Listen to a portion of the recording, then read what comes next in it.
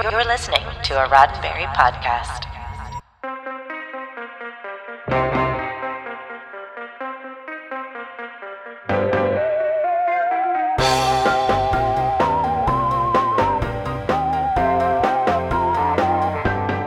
Wonder Twin powers activate! Form of nostalgic podcast host. I'm Kim Horcher, and this is your Sci-Fi 5 minutes of science fiction history for September 8th. Super Friends premiered 49 years ago today in 1973. By the 1970s, Saturday morning cartoons were already the highlight of an American kid's weekend. However, as you might have heard in Tuesday's episode on Return to the Planet of the Apes, the rules for animation were quickly changing.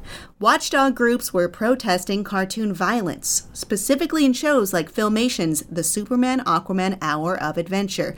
This meant that production companies could no longer repackage their existing episodes under different titles and hero combinations. A completely new, more sanitized cartoon would need to be developed. This new series, created by Hanna-Barbera, was the first cartoon fully dedicated to the Justice League of America. Given the political sentiment at the end of the Vietnam War, though, the execs at ABC wanted to shy away from extreme patriotism, and so enter the Super Friends! If you haven't seen the first season of Super Friends, it might not be what you expected. While it features the same core heroes of Superman, Wonder Woman, Aquaman, Batman and Robin, and introduces us to the iconic Hall of Justice, it doesn't include the Wonder Twins. Instead, the caped heroes are joined by young sidekicks Wendy Harris and Marvin White, along with their talking pet, Wonder Dog. The first season also doesn't include the traditional Justice League Rogues Gallery. Instead, the Super Friends are frequently up against misguided scientists who are trying to fight overpopulation by shrinking all of humanity, change the climate by moving the planet, or eliminate greed by destroying the world's gold. Since most of these villains are well-intentioned, the superheroes, or Wendy and Marvin, are often able to reason with them. This original iteration of Super Friends lasted only one season, from 1973 to 1974, but the success of shows like the live-action Wonder Woman led ABC to start airing reruns in 1977. Meanwhile, in the Hall of Justice, a slightly different team of heroes was being assembled. Those original episodes found a larger audience, leading to a revival of the series with some significant changes. 1978's the all-new Super Friends Hour did away with the non-powered Wendy, Marvin, and Wonder Dog.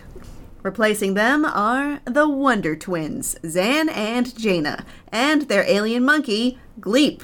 The format of the show noticeably changed as well. The hour-long episodes are broken into 4 segments, one which highlighted a pair of heroes, the second featuring just the Wonder Twins, a third with the full team, and a final segment that brought in an additional superhero. Sometimes the guest would be an established hero like the Flash or Hawkman. Other times it introduced a new hero like Apache Chief or Black Vulcan.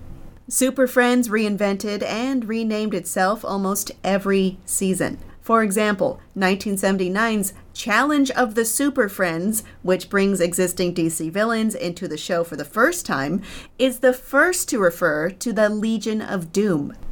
1980's World's Greatest Super Friends has stories inspired by literary works, including Lord of the Rings and 20,000 Leagues Under the Sea. Ultimately, the various iterations of Super Friends aired for 9 seasons over 13 years, and despite Batman starring in almost every episode, the Joker only appears once.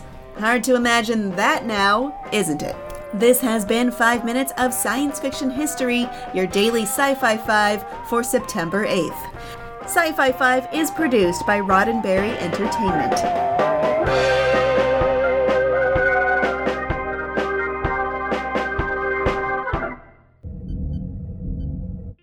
This is a Roddenberry podcast. For more great podcasts, visit podcast.roddenberry.com.